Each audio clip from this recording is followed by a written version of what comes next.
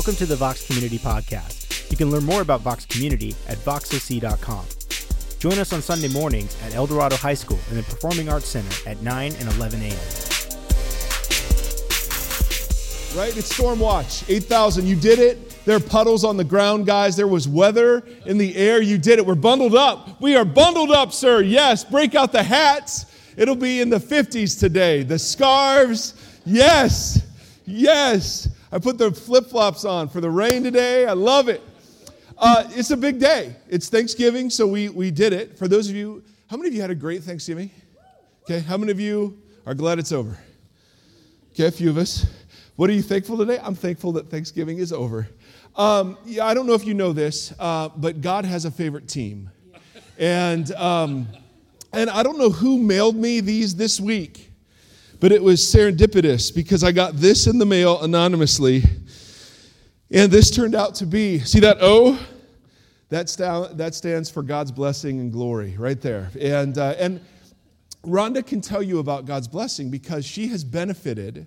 Her team, the Dallas Cowboys, have benefited from one of the most famous Buckeyes that is now carrying you single-handedly into the playoffs. So hallelujah. It's very exciting. She's a Dallas Cowboy fan. There it is. There it is. All right.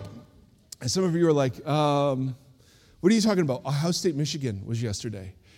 Michigan, can I be honest with you? I'm sorry if you're new. I'm sorry about this. Jesus loves everybody, so we don't have to. Okay, so it's true. It's in the Bible somewhere. And there is a state that really should not be a state. It really should just belong to Canada. And that is, I can't even say the name of it. And we defeated them yesterday in a titanic match. So we're very excited. Now, also excited today because I got a couple of announcements, all right? Look at me. Welcome to Vox. Bring your scarves. It makes me so happy to see you all bundled up today. A couple of things. Number one, if you want to find out more about us, you can go to voxoc.com. And at voxoc.com, this week, you will read about something called the 12 Days of Voxmas. All right? So, I know, so dumb. It's the 12 Days of Voxmas. What we're going to do, one of the things we hear from you is, hey, we'd love to get to know each other. So what we're doing is we are hosting in, I think, 5 or 6 different cities, holiday parties that are just for Voxers and their invited friends around dinner. No agenda, it's dinner and conversation. The biggest metaphor we have for our community is that of a table. So we see Jesus dining with people all over the place. That is a compelling image for us. And so one of the things we're doing for the 12 Days of Voxmas is we're just having holiday parties scattered around Orange County. And you can go, and it's really over the first 2 weeks of December. You can go onto our website and sign up for those. Let us know if kids are coming. We're going to provide childcare. We're going to provide food, unless you really want to save us money. And you provide food, fantastic. But either way, you're going to get fed. But we need to know you're coming. So if you're interested in that and just connecting with some of the folks sitting around you, that's the place you go. All right, make sense? Perfect. Second thing I want you to know about, our prayer team is pretty awesome. They're here normally handing out the communion elements. They pray over the communion elements. They pray over the room. They're available to pray for people, not just during the service, though. I want to let you know it's usually 15 minutes before each service, right? 15? 40. You're available 40 minutes before each service. Perfect. So we'll hold you to that. 40 minutes before each service just to pray for people. Normally, where are you guys? We're in that lunchroom area. The lunchroom area, affectionately known as the jail. Okay, so when you come onto our campus and you go right, and here we are, to the left is a lunchroom area, and we have prayer folks always available to pray for folks and to lift up whatever it is that's heavy on your heart. So I wanted to let you know about all of that. Lastly, there's a U of M hat right there. That's bold, young man. That is a bold choice today. I'm glad you're here. It's safe for people like you to be here today. We're safe to belong. Now,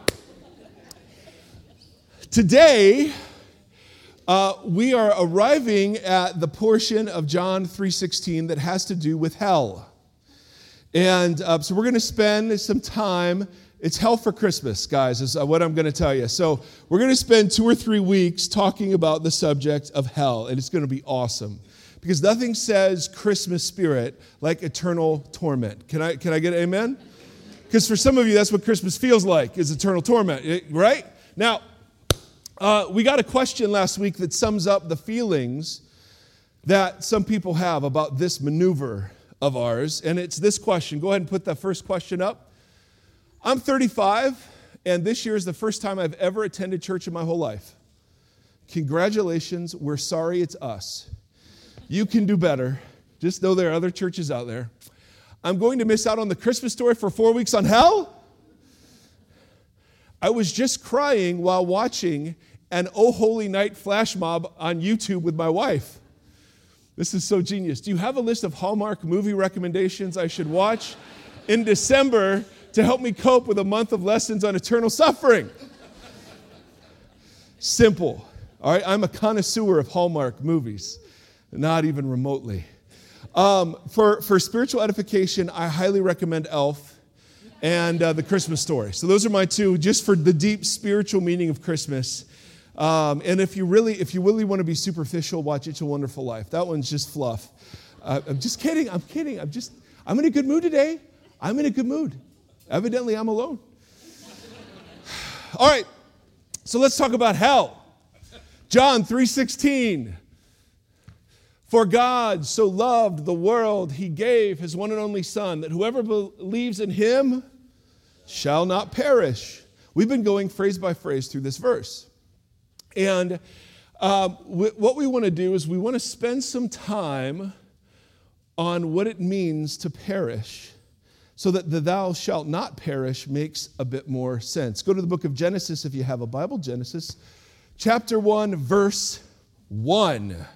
If you don't have a Bible, we'll put everything up on the screen so you can follow along. And our assumption is always that there are people here who either aren't big fans of the Bible or don't really understand it. And so we try to explain everything. So if that's you, please, we're thrilled you're here.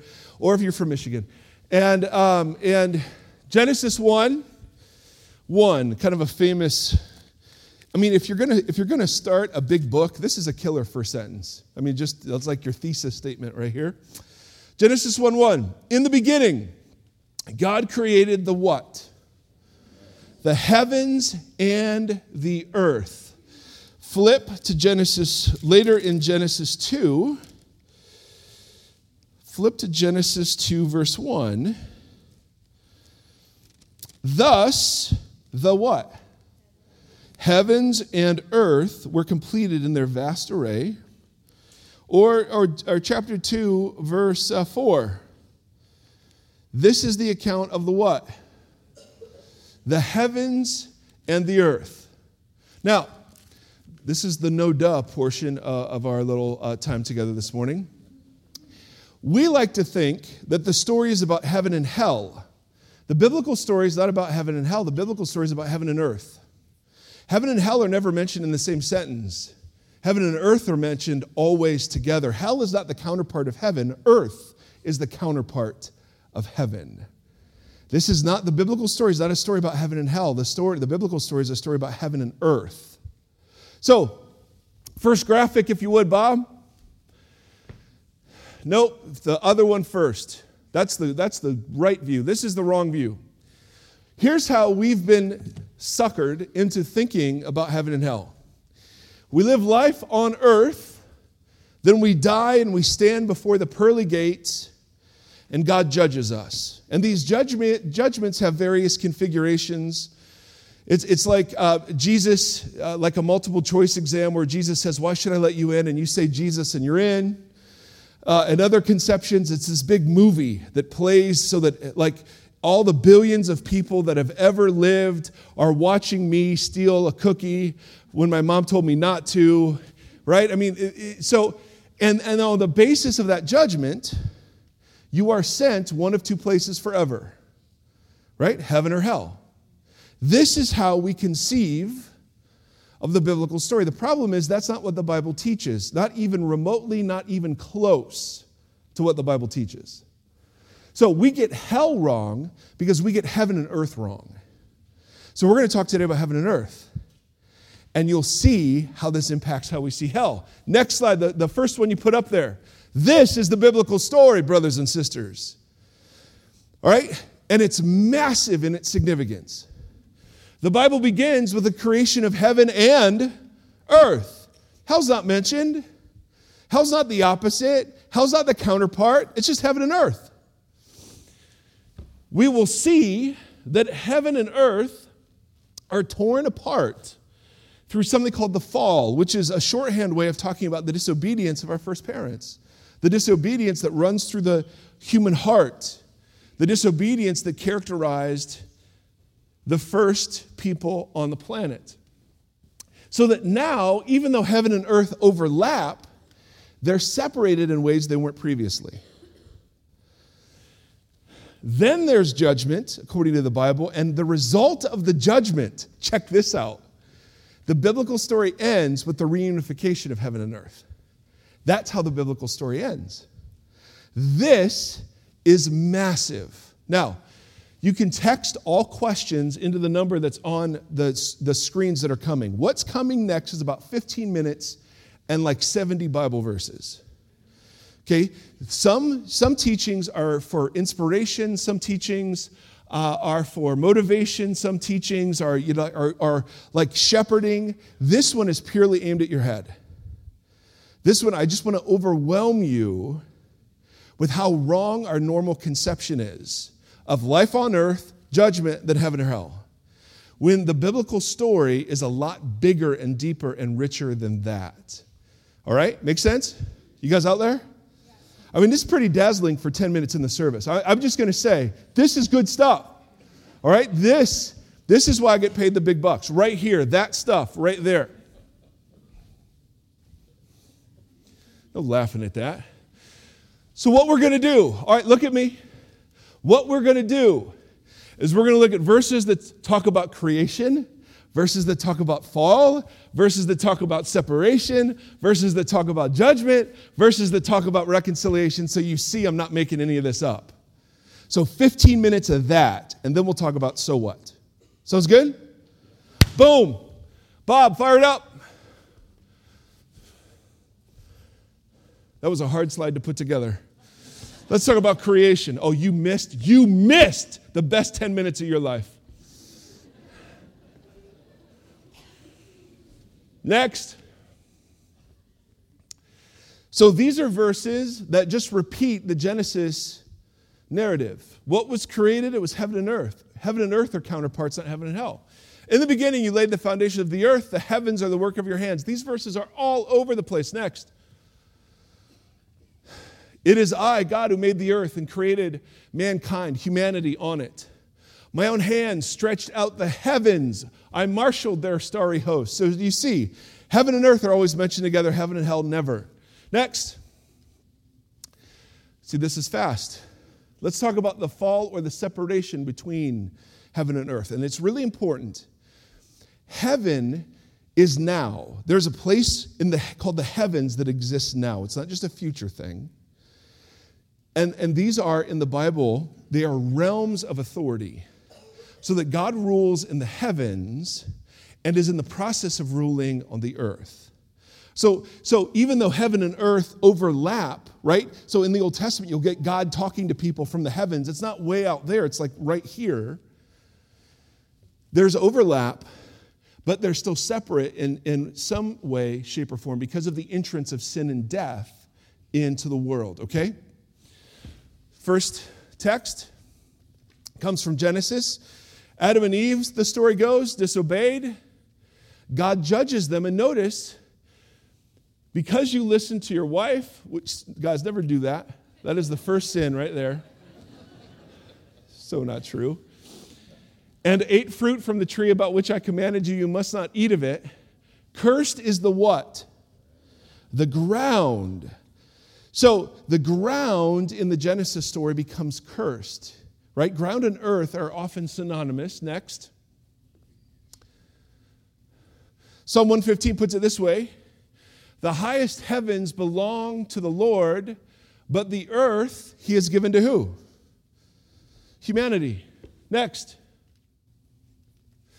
God sits enthroned above the circle of the earth, and its people are like grasshoppers. Anyone think of Kung Fu? That old 70s grasshopper? Okay. He stretches out the heavens like a canopy and spreads them out like a tent to live in. All right, so there's this, they overlap, but there's this distinction now between the heavens and the earth. Next. It is not by strength that one prevails. Those who oppose the Lord will be broken. The Most High will thunder from heaven. The Lord will judge the ends of the earth. Next. Or Jesus, your kingdom come, your will be done on earth as it is in heaven. The implication is heaven's the place where God's will is done, and the earth is the place where other wills are done. Next. Later in that same text, do not store up for yourselves treasures on earth where moths and vermin destroy. And we're all familiar with vermin. And where thieves break in and steal. But store up for yourselves treasures in heaven. Now, this isn't a physical location. Jesus is just playing off the set of values. There's a set of values represented by the earth, and there's a set of values represented by the heavens, and you're always investing in one or the other. The point he's making, though, is that heaven and earth are not unified. Next. But, now here's where it gets tricky. All right, are you guys hanging in there so far? I'm trying to be entertaining, witty, funny, to hold your attention. This next phrase, this next section is really thick, all right? So here we go. I'm waiting for you, young lady. I'm waiting for you. No, that's okay. Listen, if it were up to me, I wouldn't be listening to me either. I don't blame you at all. I don't know. I'm just playing. All right. Now, pay attention, you guys. This is from 2 Peter. Oh, and there's so much context here. By these waters, he's talking about the flood. By these waters also, the world of that time, Noah, was deluged and destroyed. By the same word, the present heavens and earth are reserved for fire, being kept for the day of judgment and destruction of the ungodly. Next. But do not forget this one thing, dear friends. With the Lord, a day is like 1,000 years, and 1,000 years are like a day. He's talking about, hey, if you said Jesus was coming back, he's not back yet. So what's up? And this was written maybe 50 years, 60 years after. I mean, so they were already antsy about when's Jesus coming back, let alone 2,000 years later.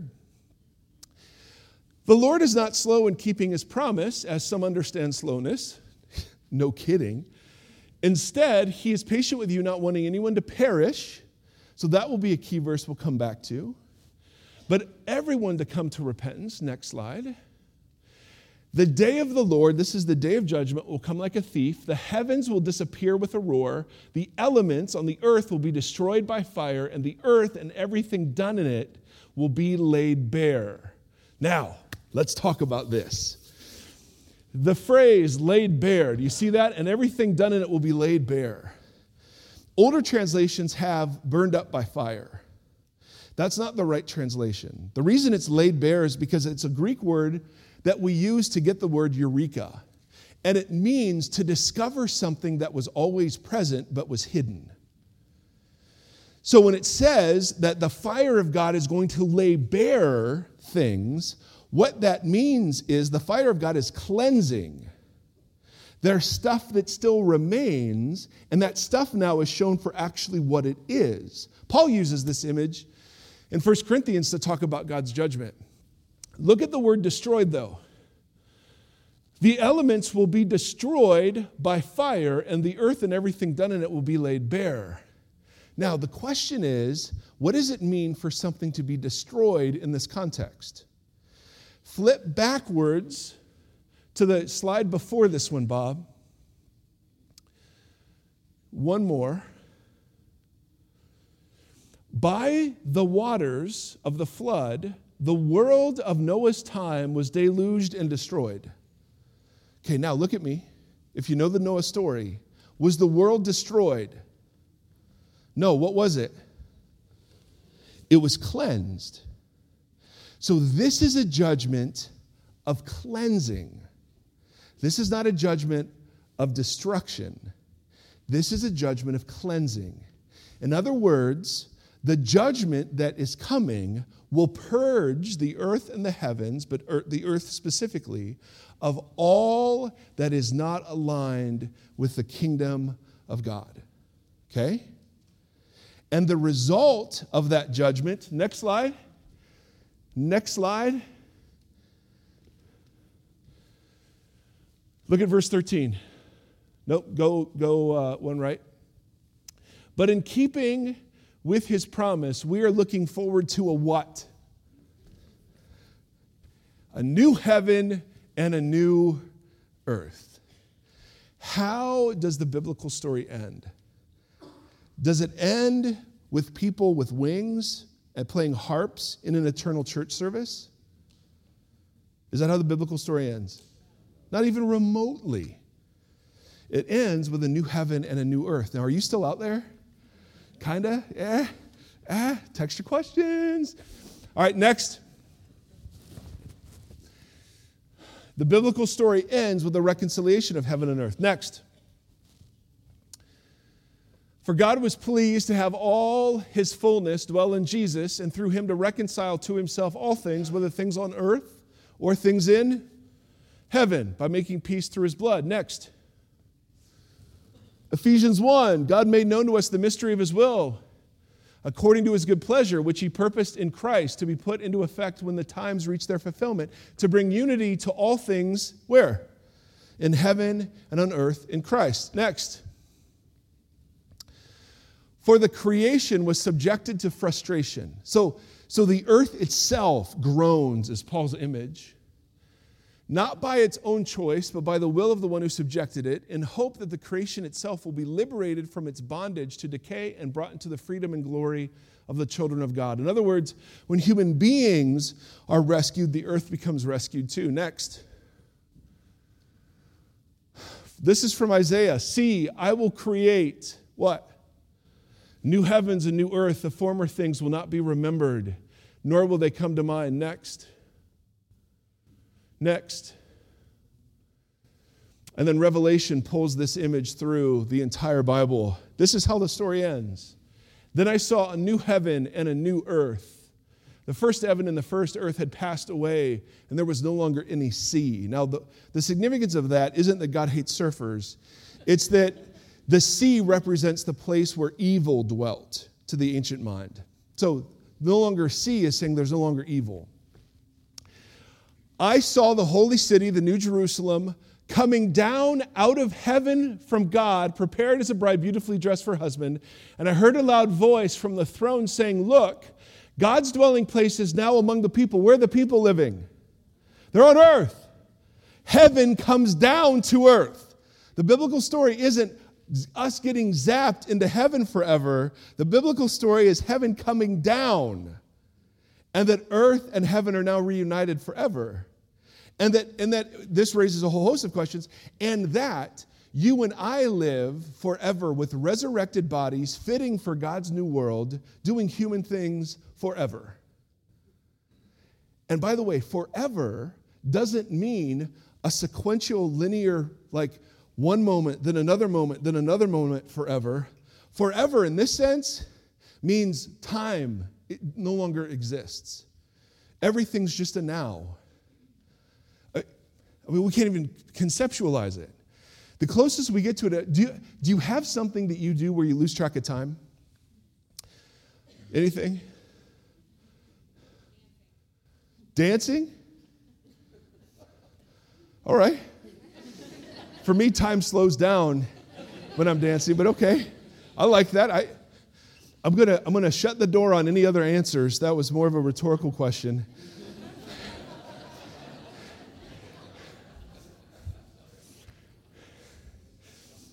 But perhaps those are the glimpses we get of what life is like when it's timeless, right?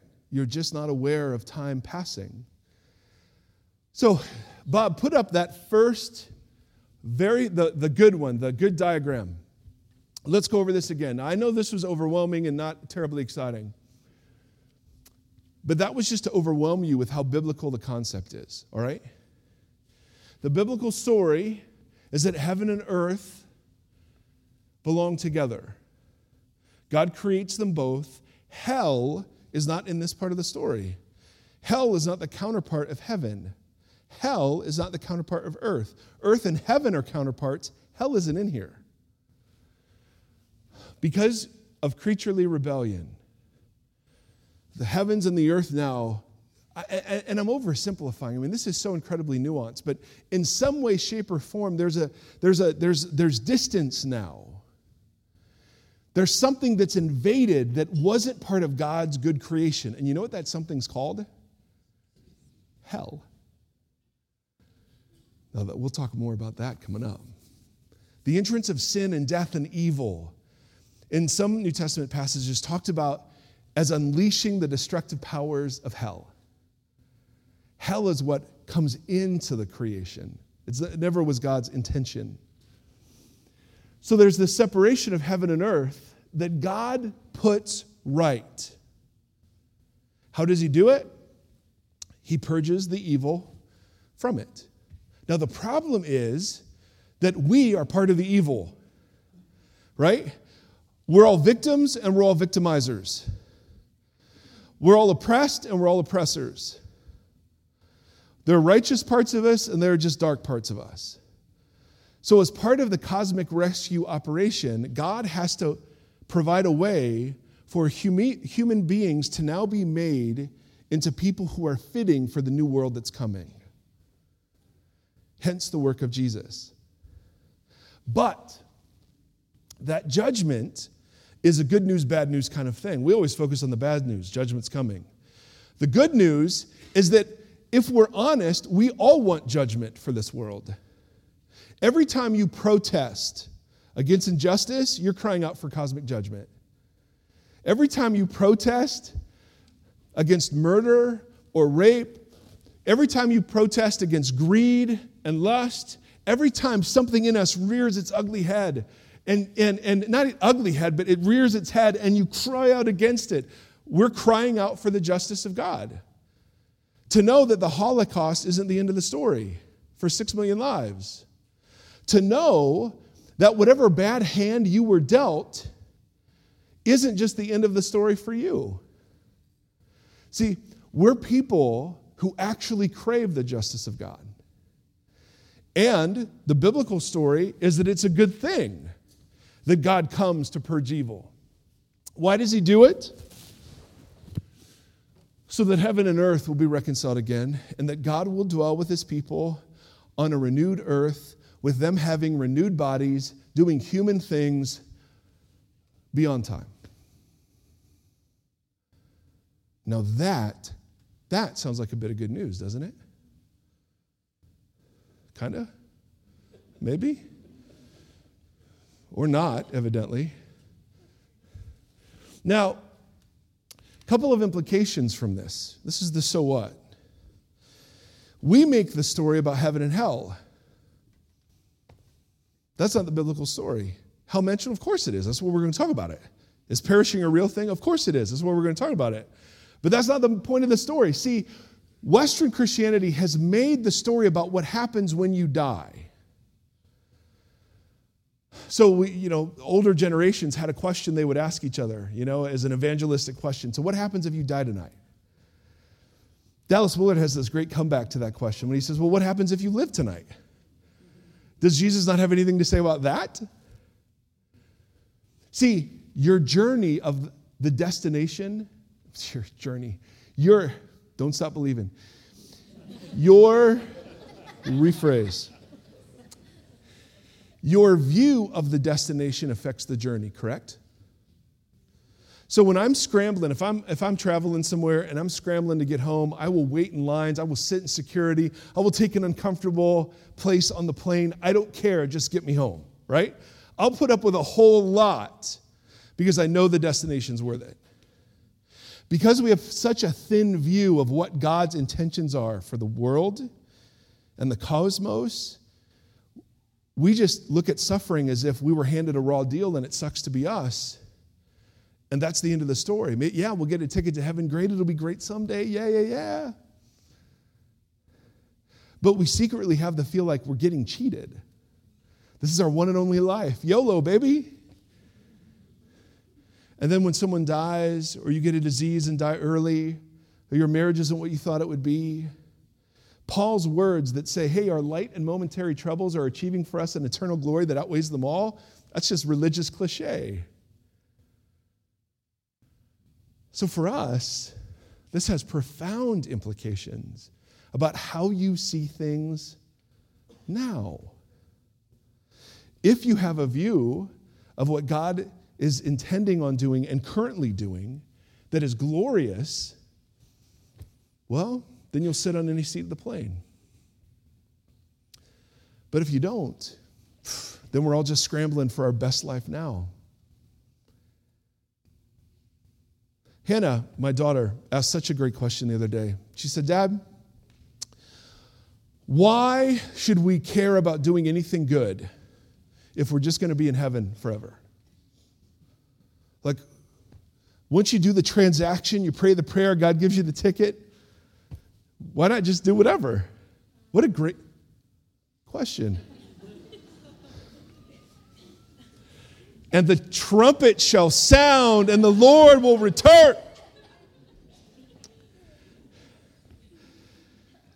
And one of the answers we're going to see is that the good that you do here and now actually carries forward with you into the new world. That's something we never talk about. That justice here matters, generosity here matters. You don't come into God's new world as a fully formed, perfect person. It's so fascinating what's coming for us. So, point number 1 today, the biblical story isn't a story of heaven and hell. We make it that. Biblical story is a story about heaven and earth.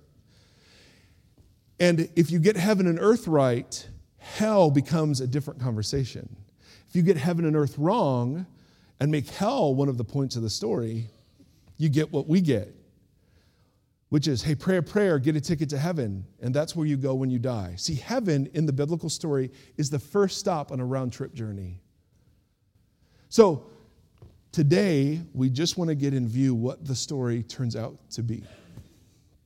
God is at work reconciling all things to himself. You and I can either harden ourselves against that or open ourselves up to it. And we'll see next week, and maybe the week after, as we watch Hallmark movies, grieving the fact that we're talking about eternal suffering. We'll see this has some dramatic implications for how we view hell. Sound good? All right, so close your eyes if you would. So God, thank you that the good news turns out to be much bigger and wider and more beautiful than many of us had conceived. Thank you that salvation isn't something that happens someday, but it's happening now. God, would you give us a vision of how beautiful you are and how grand your intentions are for the universe that would allow us to put the hurt, the depression, the pain, the worry, the sadness into perspective. Lord, you give us great permission to lament, and lament we will. We grieve, but not as those who have no hope. And so, God, we want to be people today who live in the tension of grieving and hope, both. That we can say with 100% assurance to everyone here, it won't always be this way. It won't always be this way. It won't always be this way. You're not doomed to forever be feeling like you're feeling. God, I pray you'd help us to believe that, to lean into that, to capture it not just as theory, but as reality. And so to that end, we want to practice. We want to give voice to prayers, to songs, to declarations, to meditations. And so in response, we sing. We pray that you'd meet us in this space so that we might become more and more like you. Amen. Amen. This is our friend Maddie. Say hi, Maddie. That was a warm Vox welcome. Though they treat me worse. So, I mean, that was at least positive or neutral. No, Maddie is a friend of Izzy's. She's been here before. We're thrilled to have her. As always, if you're a Jesus follower, we invite you to stand, sing, declare, sit, meditate. If you're not a Jesus follower, you are more than free to sit, to watch, to wonder, to ask questions, to think. But in all ways, we take this time not because we have nothing better to do, but because the people of God have always sung their prayers. And so we join in that generations-long tradition now. Amen? Amen. Awesome. So we have a huge value as part of our worship to hear the stories of people as they journey through life at different places in their journey with Jesus. And so this is my friend Kelly, and Kelly's got a pretty heavy story, and she's pretty courageous to share it. And so I'll just turn it over to her, and then I'd love to do a bit of praying after you're done, if that's all right. Yeah. All right, hold it up there. Okay, everybody grab a tissue. Yep. That was mine. No, I'm going to hold it for you. You're going to blow my nose for me too? Yep, I do it for my children. Or use your neighbor's sleeve, one of the two. By the way, that music is amazing, and I wish I could sing like that. So it's hard to do your story in 5 minutes. Thank you for giving me 7. So I'm just going to try and hone in on one snapshot of my life. So my life story is one filled with a lot of heartache. I'm probably going to cry. But just to give you a rough idea, I was sexually abused by my biological dad as a toddler, which is disgusting. And later on, my Sunday school teacher also molested me. And my adoptive dad was, verbally, emotionally, spiritually abusive. And my mom was bipolar. She was undiagnosed bipolar. And so my way of dealing with all this chaos in my family was becoming increasingly physically and verbally abusive. I know it's hard to believe, but that was me. And then by the time I reached my teenage years, I was pretty much drunk and high all the time, and I started sleeping around. It was just a way to numb the pain. But, God totally invaded my life, and I got radically saved. I spent years going hard after God, evangelizing, classes after classes. Prayer meetings, holding Bible studies. Everybody knew I was a Jesus freak. And about 7 years of pursuing God and trying to impact people, I honestly think I expected some dividends. This is going to pay out. I'll get some peace in my family. Maybe I'll get a godly husband. But quite the opposite started to happen, and I saw my life being picked apart piece by piece. And I began to question things, and I didn't really feel safe to question those things. Like the church environment I was in, it was just kind of you should just be okay with where you're at. Don't have those questions. Don't voice those questions. And so I led a double life. I had 1 foot in the world, 1 foot out of the world, and nobody really knew. Long story short, I got pregnant outside of wedlock, and that was pretty shocking for me and for everyone because I was that crazy Christian that was waiting till marriage to have sex. And I don't know how I expected people to react. I think I assumed the worst would happen, but I didn't expect people to call me and be like, your child's a bastard child. And that happened. I cried for 3 months straight as I lamented my life, where it was at. I'm shaking. But that wasn't the worst of it, Talk about being kicked while you're down. Early on in my pregnancy, I got a call from my OB on a Friday night, 5 o'clock. That's a great time to call your patient. And I was told that my daughter had trisomy 18 and that she was not compatible with life. And can I have that tissue? Is it sweaty? Nope. That's why I grabbed the towel. I don't know if you guys have ever heard somebody tell you that your child is not compatible with life, but it doesn't make sense. It's not something you understand. We weren't created for death. And so I couldn't accept it. I just thought God would have a miracle for me. I thought he would heal my baby and I would testify to everybody about Jesus. But the sad reality, though, was that God didn't have a miracle for me. And I watched my baby slowly die. The last 12 hours of her life were torture. She would stop breathing for sometimes 10 minutes at a time and then just go and let out this groan. And I went through that for 12 hours, begging God, please just take her. I can't stand this anymore. After the morgue picked up her body, I just curled up in my bed and I started to cry. I mean, it was so painful. My friend just held me and I was like, I gotta shut this pain off. I can't even stand it. And I went to comedy. I did what everybody does when they're mourning. I went to comedy and I shut the pain off. That was my way of dealing for the next year. It was just avoiding. I didn't want to deal with my pain. And in the meantime, I became increasingly hostile towards God. I'd already been through so much pain in my life. Why did he have to kill my baby? It felt like a personal affront from God, like he was mocking me, and I was pissed. I began to study all kinds of religions. I wanted to know the answer to my question, why is there pain and suffering? Why is there even sin in this world? But my journey left me more despondent than when I started, and I told people I wasn't a Christian anymore, and I said, God's a monster up there, and he's messing with my life. And one night I was reminiscing with some friends about Sienna. That's my daughter's name, beautiful. And we started talking about the end of the world. Oh my God, we didn't start talking about the end of the world. Sorry, I got nervous. We started talking about her. And, it was like laughter and like tears of joy and whatever. And like pretty soon my anger turned into bitterness as I started thinking about how God let my daughter die such a torturous death. And, my friends, the good Christian friends that they are, try to say those good old Christian sayings of everything happens for a reason. At least she's in a better place. And I was just like I was raging. And I wanted to say F you, but instead I said... Friendship you. You Friendship are my friend. you. I know what you meant. But instead I just said, you know what? If you can go to Africa and look at all those African people in their faces that just saw their whole village raped and pillaged and murdered, and then say to their face, you know what, everything happens for a reason. They're in a better place. It's all going to work out. I said, you can say that to them with a straight face and come talk to me, but don't tell me how to deal with my pain.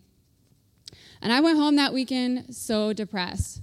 I was so depressed because I don't know if you know what it's like to have dreams shatter, but my life was shattered. I mean, I died the day my daughter died. Part of me did, at least. And I went home and I picked up C.S. Lewis, The Problem with Pain. I'm already over. I'm sorry, guys. And I just said, you know what, God, this is it. Every time I picked it up before, I was like, wah, wah, wah. But for some reason, it just worked this time. And the scales fell off my eyes. And I don't know why that prayer was different than any other prayer that I had. I don't.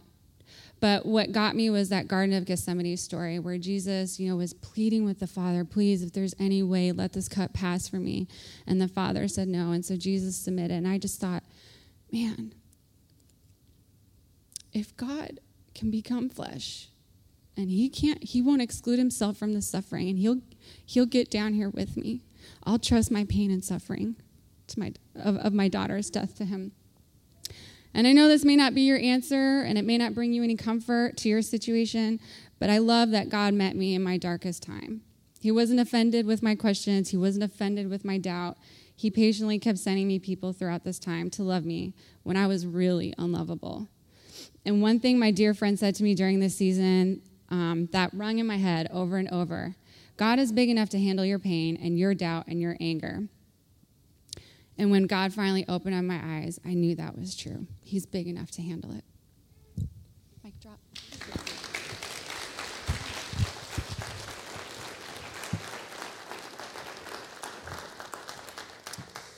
So some stories we just want to pray over, and this feels like one of them. And so Jesus, we're in a room full of shattered dreams, and as tempting as it is to compare sufferings and to judge Kelly's worse, God, if we're honest, we all relate to being disappointed with you, to feeling betrayed by you.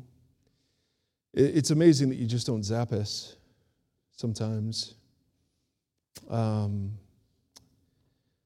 that you meet us instead. And so I don't know of a better Christmas story than this one, the God who gets dirty, the God who knows what it's like. And so I pray for Kelly, and I pray for her healing, and not healing away from pain, but through it and in the midst of it. And God, if we take your word seriously, Sienna will meet us in the new heavens and new earth. And we yearn for that. We yearn for the day all things are made right and that every tear is wiped away. So until then, we grieve, but not as those who have no hope. We bless you, Jesus. Amen. Amen. Thank you, Kelly. Thank you, Kelly. So communion today, we come to the table. And we come today to celebrate the God that draws near. The God who gets his hands dirty, the God that knows disappointment and pain, the God that knows fear and concern, the God that knows betrayal, the God that knows hunger and thirst, the God that knows torture and abandonment. And I love what Kelly said.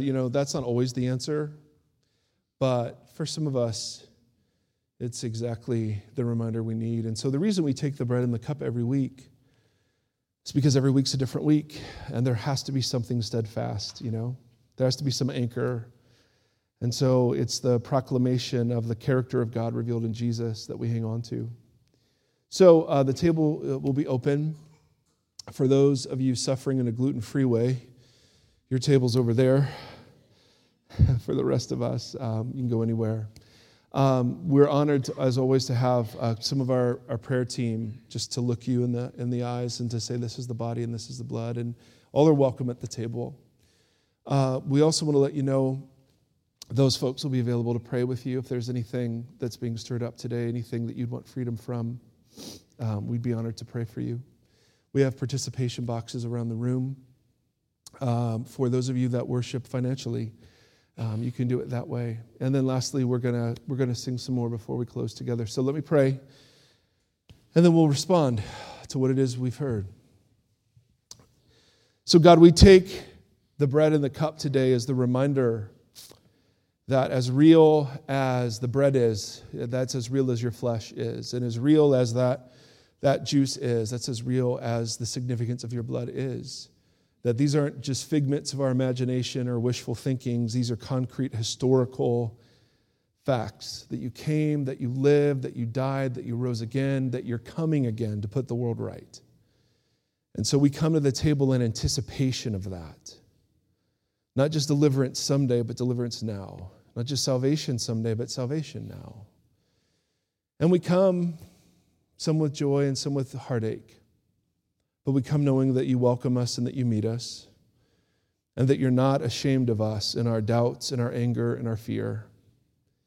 And that there's no condemnation as we come for those in Christ. And so, God, we pray that you would meet with us here and that you would do the work we can't do for ourselves. The work of healing and restoring, the work of digging up stuff thought long buried. We come today as hurting and broken people, and we ask, God, that you'd receive our worship. In the name of Jesus, our Christ. Amen.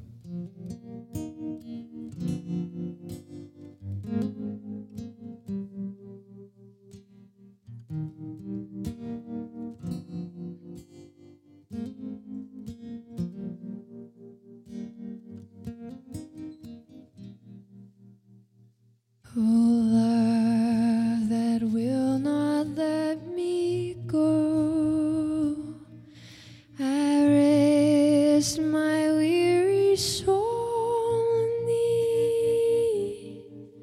I give thee back the life I owe, that in thine ocean depths its flow may richer, fuller be.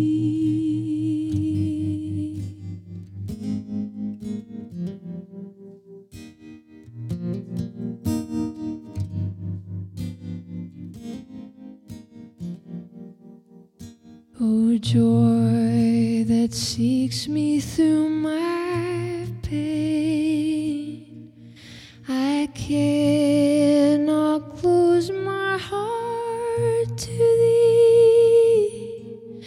I trace the rainbow through the rain and feel the promise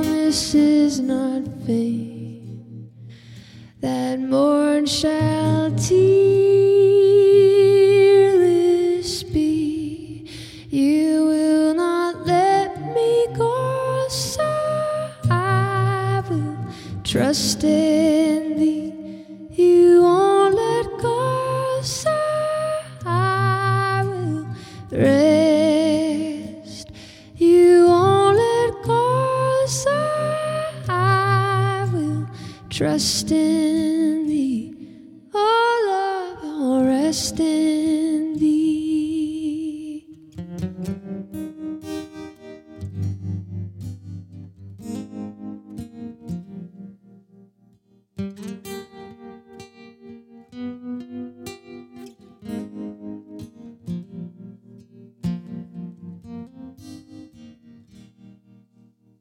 O cross that liftest up my head, I dare not ask to fly from thee. I lay in dust, life's glory dead,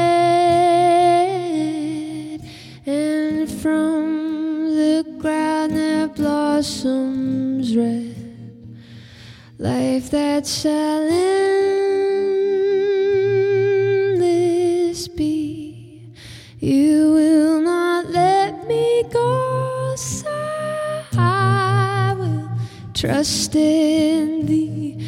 You won't let go, so I will rest. You won't let go, so I will trust in thee.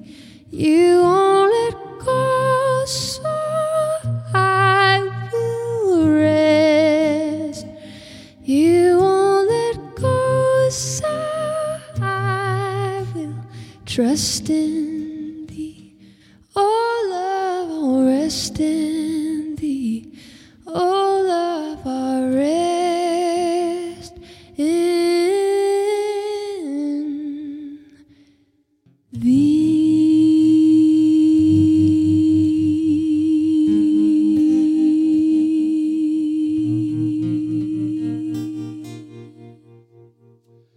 Can you guys stand with me as we close? You know, I love what another thing Kelly said. Not sure why one prayer was different from all the others.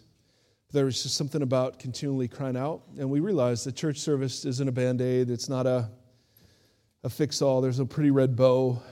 We walk out still hurting or limping or celebrating or whatever. But there's something about creating space to be real and authentic before our God, who isn't surprised by any of it. And there's something about being together and taking the bread and the cup and realizing this Jesus isn't far away from us. And so we're glad you're here. However you're here, we're thrilled you're here. As you go, a couple of things. Number one, if you want to let us know a bit about you, there are cards out on the table, or there's a place on our website that you can just give us some information so we can spam you. And we're very excited about that. We don't spam you. We just add you to an email list. Secondly, if you're in the mood for a holiday party, we've got one in Brea, one in La Mirada, one in Placentia, and several other places. So go onto our website and 12 days of Voxmas.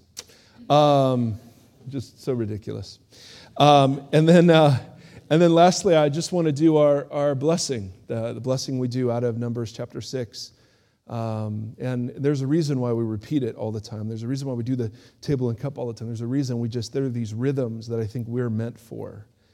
And so part of what God intends for his people is that we sit under rhythms to our weeks and to our lives. And so to that end, I want to just say the blessing again. Our prayer folks will be here afterwards. They'll be hanging out. If there's something that's stirring up, we'd love to pray for you. We believe that that's powerful and it works. May the Lord bless you and keep you. May the Lord shine his face upon you and be gracious to you. May the Lord lift up his countenance to you, and in these days, may he give you peace. Amen? Amen. Stay warm out there, guys. Be careful. Could be some lingering water on the roadways. Learn more about participation in the Vox community at voxoc.com/participate.